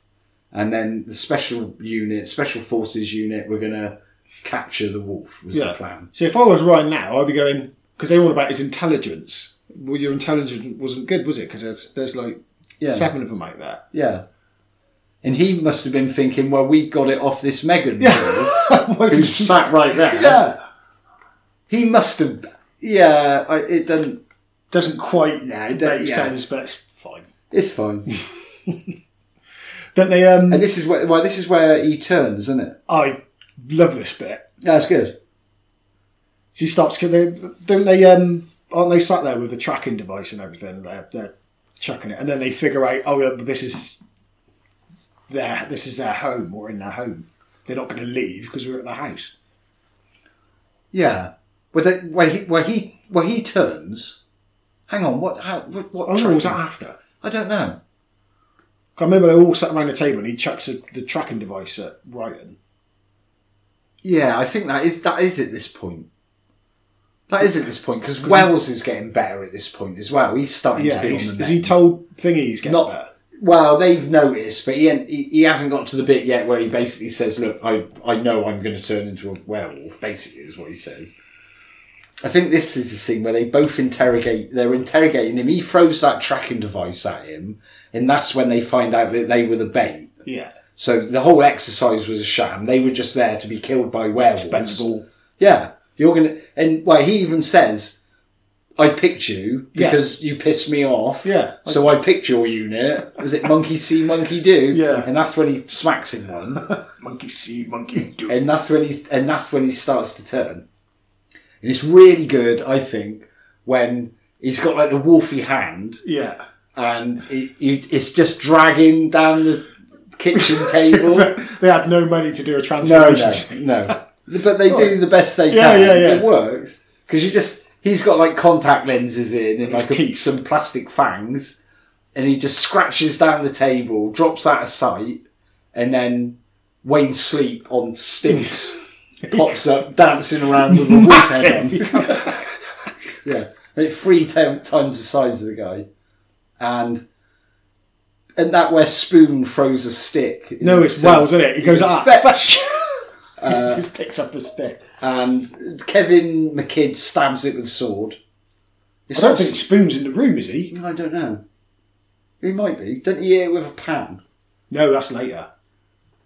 But the sword isn't silver, is it? It would have been good if the sword was silver, but it ain't. We don't take it out. He gets stabbed with a sword. Oh yeah, it still and he just jumps out the window. They shoot at him a bit, but yeah, Wolf Ryan just disappears, runs out the window, goes. So is he just gone and joined the pack now? Is he just part of the pack? I don't know how it works like that. Yeah, but the other wolves don't really seem to care that much, because later on they know that Wells is turning, but they still look like they're gonna. Well, they don't know how it works like that. Well, if you think about it, a wolf pack wouldn't just accept a new wolf like that, would it? Really? No. So no, I guess I don't know how it works with werewolves. Maybe it's more like when they're humans that they're like, do you want to join our wolf pack? I don't know. Woke up in the morning, we still got that sword in him. Yeah. Okay, now. Yeah. It'd still be alive. You'd think you'd just pull it out. Why don't you just? Well, maybe you can reach. Couldn't. What were those super long dancers werewolf? It was right through the back, right in that bit at the back you can't reach. Yeah, it would be kind. Yeah. Well, I don't know. He could have fought. He could just ran against a wall. Oh, that'd be even more, because it'd be hanging out the back, wouldn't it? Well, then he could spin around really fast and it'd just fly. Just fall out. So maybe he wasn't thinking straight. Well, yeah, he was a werewolf. He was a werewolf. He was thinking as a wolf. That's that whole thing as well. Are they aware of? Are they literally just wild animals when they're wolves, or are they? Is there a little bit of human left in them? They seem pretty organised, and they also, it's like they've come home. Yeah. So there must be a part of them that knows. Oh, this is where we live. Let's go. Oh yeah, we had a pork casserole on the hob. Why is it still cooking? I don't know. Why were they planning on eating that? Was that like a snack after their that was breakfast? That was breakfast. Yeah. Probably ravenous when they change back. Maybe. They're full of squaddy and... yeah, I don't know. You'd be full up, wouldn't you, after a night running around you would think so. Eating squaddies. But I think so after he's gone out the window, this is where they really kind of work out where we are in the werewolf's home, I think. And Megan kind of says to them, I think the wolves will probably all be in the barn. That's a safe place for them. I think if you can target the barn... warm, near their home. Yeah, you might be able to get them. So they come up with the idea of loading up the one Land Rover they got left with gas bottles. With Terry sloshing about in the back.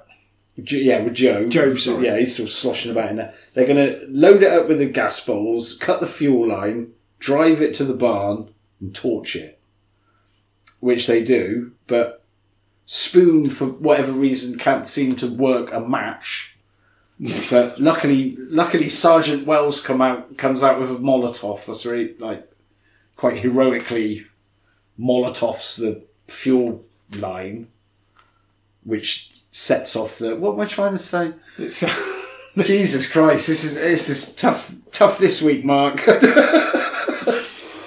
So where they've cut the fuel line on the Jeep, it's left a trail of fuel. That's right. So he runs out, chucks a Molotov at the fuel line, which sparks off.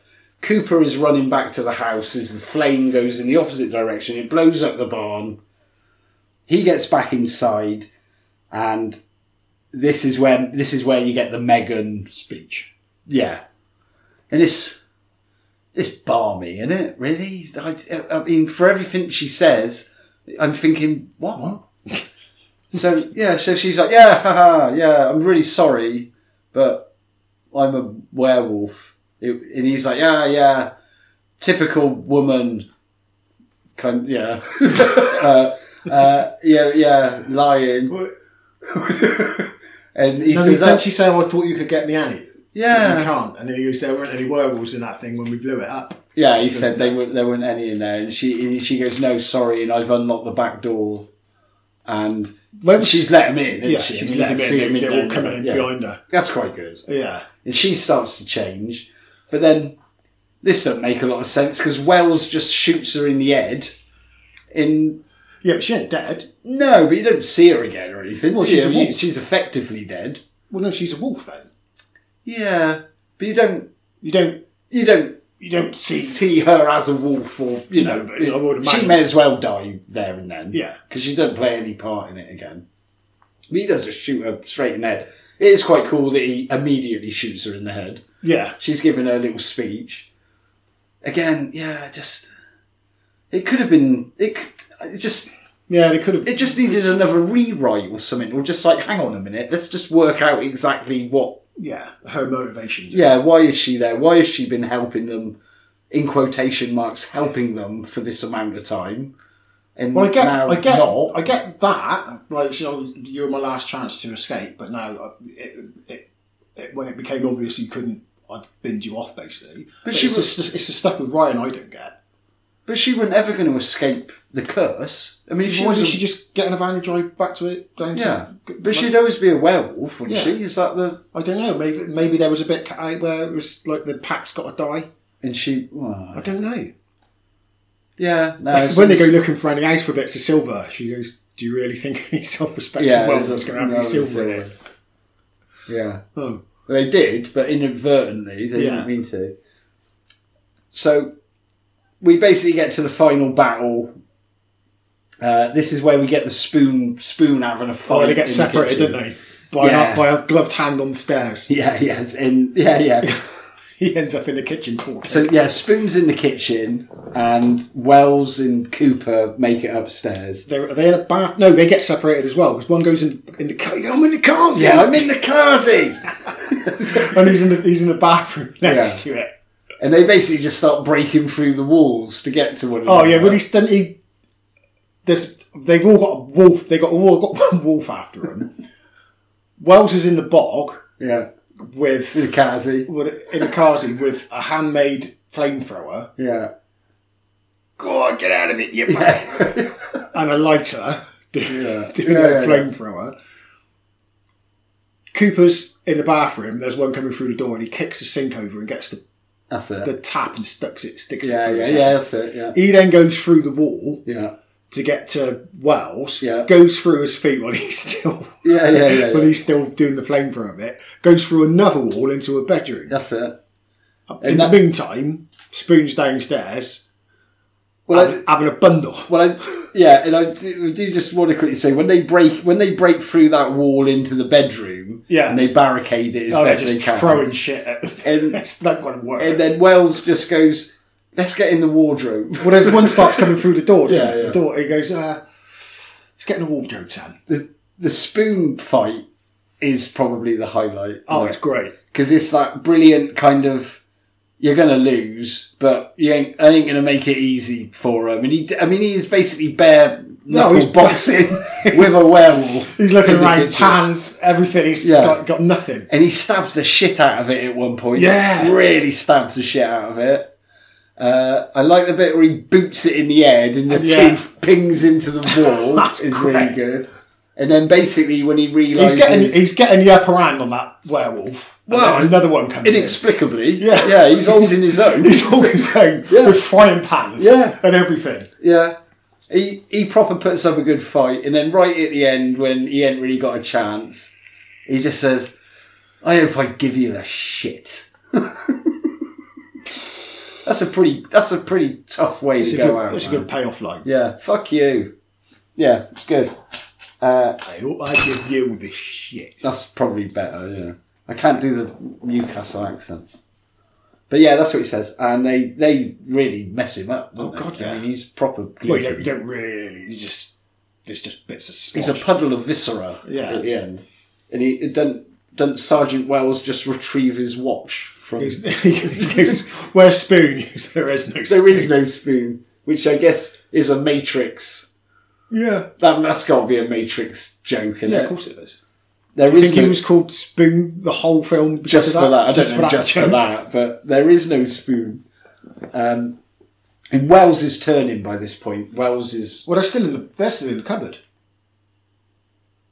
Yeah, but they break through the ceiling, don't they? They break through the bottom of the wardrobe and they come down in the kitchen. Isn't there like bones down there? Isn't there like a crawl space between? I think it was in the space between the floor and the ceiling. There were bones. But then he shoots it out and they drop down through the ceiling and they end up back in the kitchen. Yeah. And as we said, Spoon's just gone blood on the floor. Wells gets his watch back and he knows, I think he knows that he needs a shit. He needs to take a shit. So he's like, Cooper, get in the basement. And he does. He kind of gets him to go down there. He goes down there with a dog. And Wells... Doesn't he turn on the gas, blow out the pilot light? Yeah, he turns on the gas, he cuts a pipe line. Gets a cleaver and chops the gas line. Yeah. And just sits there with the gas on. Trying not to change or in the middle of changing. Yeah. He's giving it... Oh, he's really giving it his all, actually. Yeah. Him in that scene as well. Yeah. He's really going at it. He's acting. Oh, yeah. He is fully acting. He's really good in this. Then they come dancing through the door. Yeah, awkwardly ducking through the door on their long stilts, bumping into stuff, tripping over each other, bumping into stuff. Well, they are generally. I don't know what they're doing, and they're like, we're gonna get you. And Then they knock the lighter out of his hand or something. Yeah, because then he just elbows the clicker on the hob, doesn't he? It's a pretty good explosion. Blows the roof off the place. Oh, it's a massive explosion. Yeah, it's good. But I think that they built that house to blow it up. Oh, really? Yeah, I think that was... I wasn't too sure as to where... there was a little bit of me that thought that might have been a model at the end. I don't know. I mean, it looked really good. But, I don't know... I don't know how they did it, because it did look like a really good explosion. So I was thinking, was that just a model? Or... That would make sense, because it does look like they blow the roof off the place. Yeah. Don't know. Looks good. Good explosion. And Cooper is downstairs in the basement. It is kind of like the wolf larder, isn't it? That's where they strung up all the special forces guys are hung up there. Yeah. I read, or I heard somewhere today, I might have read it on IMDb, but apparently the bodies hung up there were also used on the set of Event Horizon. They were just reused. Oh, right, makes sense. Yeah, I mean, Sean Pertwee was in Event Horizon as well, so... Yeah. It's kind of funny. He's good in that as well. Yeah, he's really good in this. And have you ever seen Wilderness with Toby Kebbell?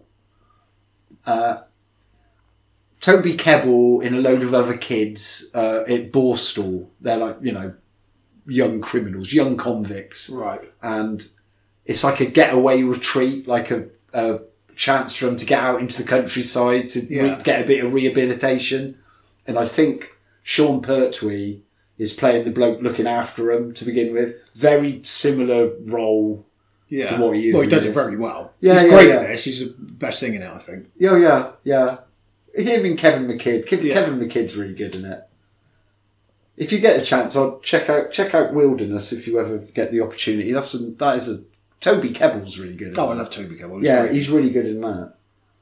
So so basically we're in the larder, we're in the basement, and Cooper is sort of just getting his bearings, about to sort of get out, and werewolf Ryan shows up, still with a sword sticking through his chest. Yeah. Oh, and his teeth. Oh. I love that. That's kind of... I love it. I know, it's horrible. I love it. Oh. It's such a good idea, though, isn't it? It's just such a moment. That's why he didn't take the sword out. Yeah. So he's basically trying to pull his head onto the sword. He gives him a Arnie versus Predator style beating. Pretty much. He's basically trying to pull him onto the sword, and it's just catching his teeth. Yeah, it's just going in his mouth. And his two front teeth are just running along the I can squeak it now. Anything with teeth. Oh. It's good though, it's effective. I like and then Sam comes to his rescue, doesn't he? Yeah, does he just barking at him, or what does he do? Jumps on him, I think. Something like that. But they have a wolf to dog face off. Why would they have a dog? Why would they have a dog? Don't know. And could the dog could it be a wolf? Wolf dog? What? What would that be? Well, were means man. Okay, so it'd be canine wolf. Dog wolf. Why would they bite the dog? I don't know. Why would they bite anyone? Well, miserable bastards. Because maybe they don't like eating. It seems weird that they would have a dog, and the dog didn't seem very happy around the werewolves. Well, they were not normally around it. Yeah. And was it Megan's dog or the werewolf? Well, you never know how long they've had the dog. Well, she was part of that family. She was the one taking photos. Yeah, but so not a family in our understanding of a family. No. These were just all werewolves living together. I think that's kind of family. Yeah. Okay. Part of the pack. Well, I mean, when you think about it, they're pretty sloppy with how many people they leave to become wolves. Well, I don't know. Maybe they are just a family then. Because they kind of say like, they're nice. They're nice people. They live out the way when they're people. They're nice people when they're people. They take the odd hitchhiker or camper, but only now and then. I don't know. But the thing is, if you were a werewolf, where would you go? Well, apparently you'd go to... Okay, so we're at the end. So they have the final fight. The dog distracts him. And can you remember at the very start of the film? Oh, yeah, Jamie. I remember. Where we were weirdly shown, for whatever reason, that silver letter opener. Well, it's there. It seemed inconsequential at the time. I had no idea why it was in the film. Of course it was going to come back. Yeah, well, yeah. It pops up and Cooper gets the letter opener, sticks him in the chest with it, which I guess will turn him back to human. I've got no idea what it does because it just... I think that's the most effective blow that anyone makes in the film. It does actually look like it's going to do him in. Yeah. And then, he basically shoots him in the head and his head does properly explode. I don't think there's any reason why it should. But and he also says we should maybe for our few American listeners... Yeah. His final payoff line is, they think it's all over. It is now. Which... It's a football reference. All British people would know that's a reference to the 1966 World Cup final. Yeah. But maybe people in America wouldn't get that. But that's why it's in there. Yeah. Just saying. And that's basically the end of the film. Cooper and Sam the dog come out of the basement, and the rest of the building is just levelled. They were surprisingly safe below the floor in the basement. I think they might have got a bit singed, wouldn't they? I don't know, because everything goes up, doesn't it? I don't know whether things go down. I don't know. Wow. I know fire goes up. Well, it's where the air is, so it would. An explosion just goes any which way, doesn't it? It would still go. Yeah, I don't know. What do I know? Anyway, so yeah, that's. It'd probably be safer there than anywhere else. Yeah, I guess so. Yeah, I guess so. You might be deaf. I think it would still. Depends how thick. Low. Yeah, sure. Depends how thick the stone floor is, doesn't it? Yeah. Anyway, that's a minor gripe. Yes, it's not even a gripe. So anyway, marks out of 5. What are you giving it out of 5? Do you go first? Why have I got to go first? I'm going to give it 5 because I love it. Are you going to go 5? Yeah. I hate to say it, I was probably going to go 3. Oh, fair enough. Still a good film. It is a good film. Maybe when I first saw it, I might have gone 4. Now I think the wolves do look pretty crap. I think you see them too early on. It takes a little... It's almost like he's trying to do too much with it. With the, Megan being a wolf and them being on exercises and them being bait. That bit off. Yeah, it could have just maybe done with a bit of streamlining. But I do really like it. I think 4. It's not often 4. You see in a film, a low budget horror film, which, you go on Amazon Prime and there's a billion of them. Yeah. Low budget horror films, and you see them and you don't get none of the character development in this. You don't get to know the characters at all. That's true. Yeah, that's true. Even though the guys are... We wouldn't talk to them in real life because they're squaddies. Yeah. But you get to know they're not my kind of guys. But you feel for them and you do kind of feel it. By the time the third one's gone, you start kind of feeling it a little bit because you've got to know them. I think it's accurate in that the portrayal of the sense of camaraderie between people in that kind of situation. And we said it before. It has got a very British sensibility, a very British sense of humour, but. I don't know whether it's particular to British people or not. I don't know, but as you said before, that facing a crisis but still managing to it might be a crap joke. Yeah, it's going to be a crap joke, but still trying to cool.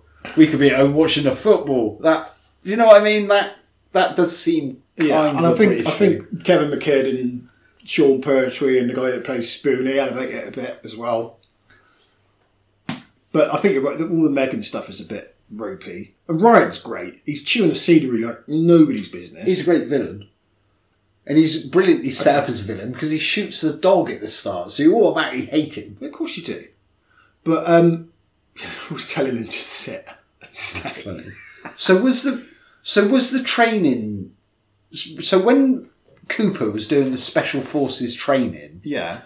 Was he training to be on his team? Yeah. To go and hunt? Well, like he says later on, he goes, if you'd have passed, you'd have been dead. Oh, okay. So because he would have been... You'd been dead because you would have been on my team and they're all dead. Yeah. Okay, so that makes sense. So in a way, he was better off there. Yeah. Yeah. But then... So his thinking is, how are you going to kill a werewolf if you can't even shoot this chained up dog I've got? That still doesn't make sense. No, not really. Because that dog wasn't trying to... It's incomparable, isn't it? No, of course it is.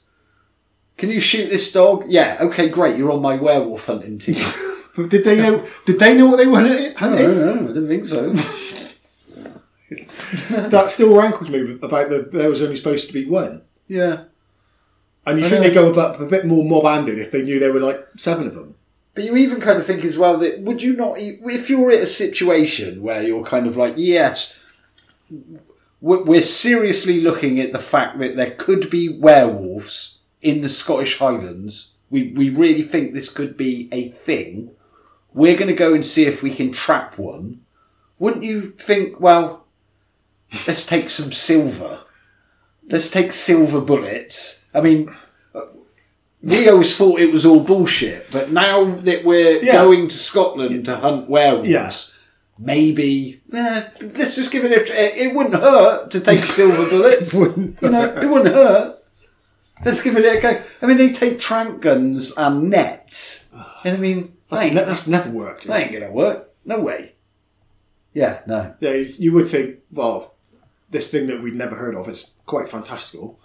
Let's have a look at the legends, see what they say. And the other thing as well is that if you were going to try and trap a werewolf, why not go when there's no full moon and they're still human? But they didn't know. Who else could? It's the people in that house. Well, it could have. Yeah, but it could have been. It could have been people coming in. It could have been me going to Holland. Yeah, travelling up. It could have been me flying up once a month. Every once a month. Yeah, it could have been somebody travelling up. He didn't know there was 7 of them. No, he that's thought there true. was 1 No, because that's Megan true. didn't tell him. So, yeah, but then you would have thought, like you said, you would have thought there'd have been a point where he would be like, hang on, we were getting our info from you, and the info you gave us was a load of crap. Yeah. And why aren't you dead?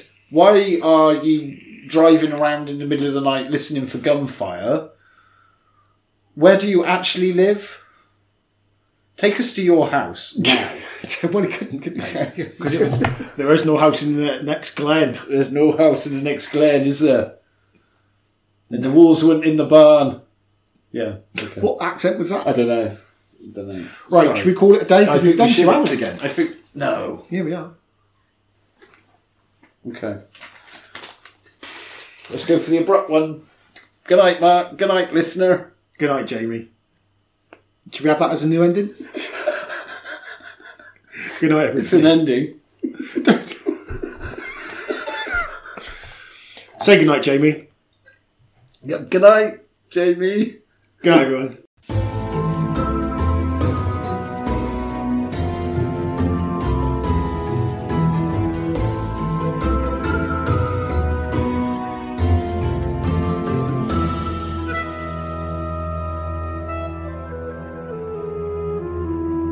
Jamie and Forge's Betamax Dungeon.